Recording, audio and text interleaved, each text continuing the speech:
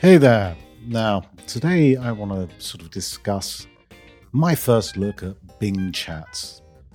People are saying that it's super smart, an ultra cool chatbot that can answer all your questions and help you get creative.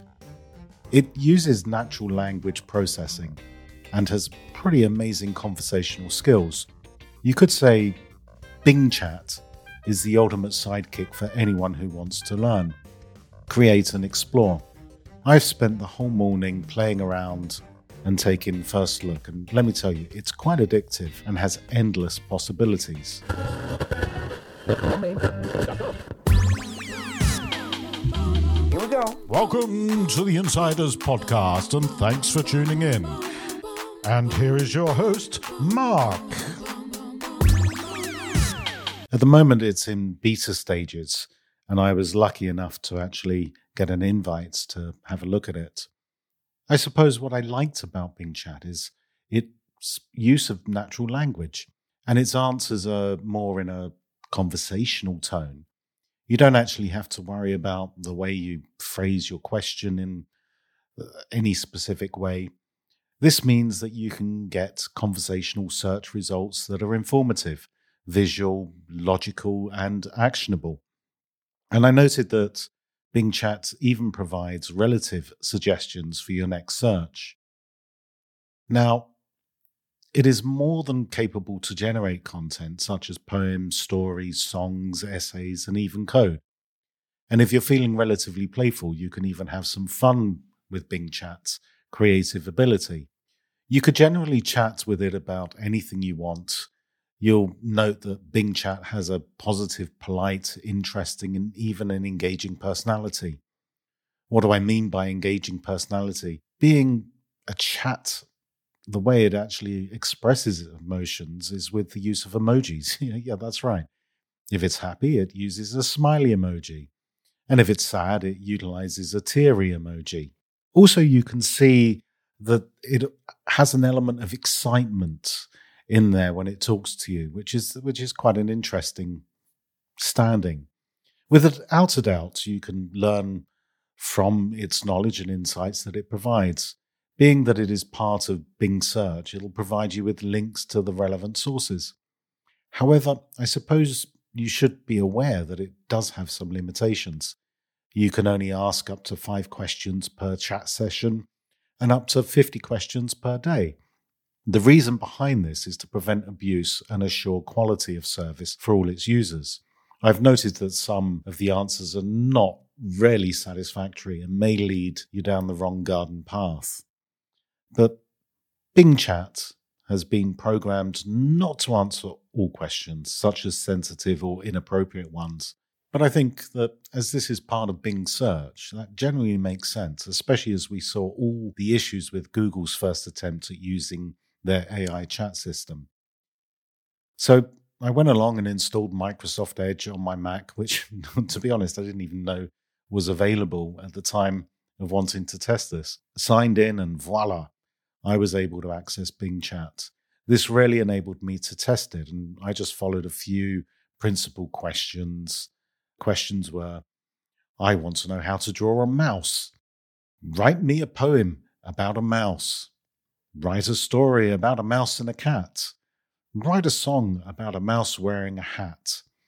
And actually, it did a very good job on all of those. It was quite interesting to see what it came up with. Now, I also asked it to write an essay about mouse habitat, and it wrote an essay but gave links to specific websites that are relevant to that. Then we came to the sort of coding aspect. So I said, can you code in PHP as an example list that includes cheese, mouse, mousetrap, and cat? Then I asked it to do exactly the same in JavaScript and then in .NET, which it managed to do extremely well. Then I copied the code from the .NET code and made some errors and asked it to fix the errors, which it pointed out perfectly. So if you're a developer, you can actually, utilize it to look at code and maybe fix the code. Now, obviously, it's hard to show here on a podcast of the results, but what I did do is I created a YouTube video where you can look up Upment and you'll see the video and you can sit there and watch the results as they happen. I would say, while Bing Chat has some great features, like its conversational tone and ability to generate content, there are some issues that need to be addressed. For example, the limitation on the number and type of questions that can be asked may hinder its usefulness for some users. Additionally, the AI technology still needs refinement to ensure accuracy and relevancy in its responses. I feel with further improvements, Bing Chat has the potential to be a total game changer and will definitely prove to be a substantial competitor for Google search. But for now, it still has some growing pains it needs to iron out. I'm sure this is why it's still in beta test mode with limited users. If you want to join in with Bing Chat, you have to join their waitlist. Select Join Waitlist at bing.com. You'll need to provide your email address, and Microsoft will let you know when access is available to the new search engine. The first wave of Bing Chat invites have already gone out, so if you sign up now, you have a good chance of getting access soon. It's not really, I suppose it's not a competitor to ChatGPT because it's using ChatGPT. However, it's not quite as good as the offerings of ChatGPT. Obviously, you can ask a lot of questions and you're not limited to what you can ask.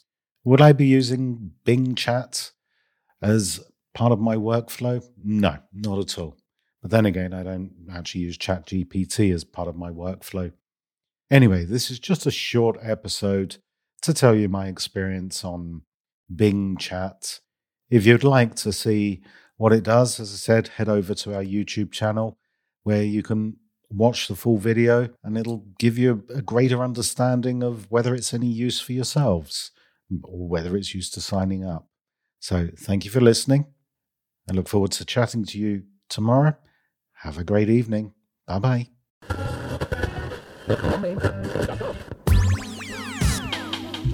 Here we go. Thanks for listening to the Insiders Podcast. And remember to like and subscribe for further updates.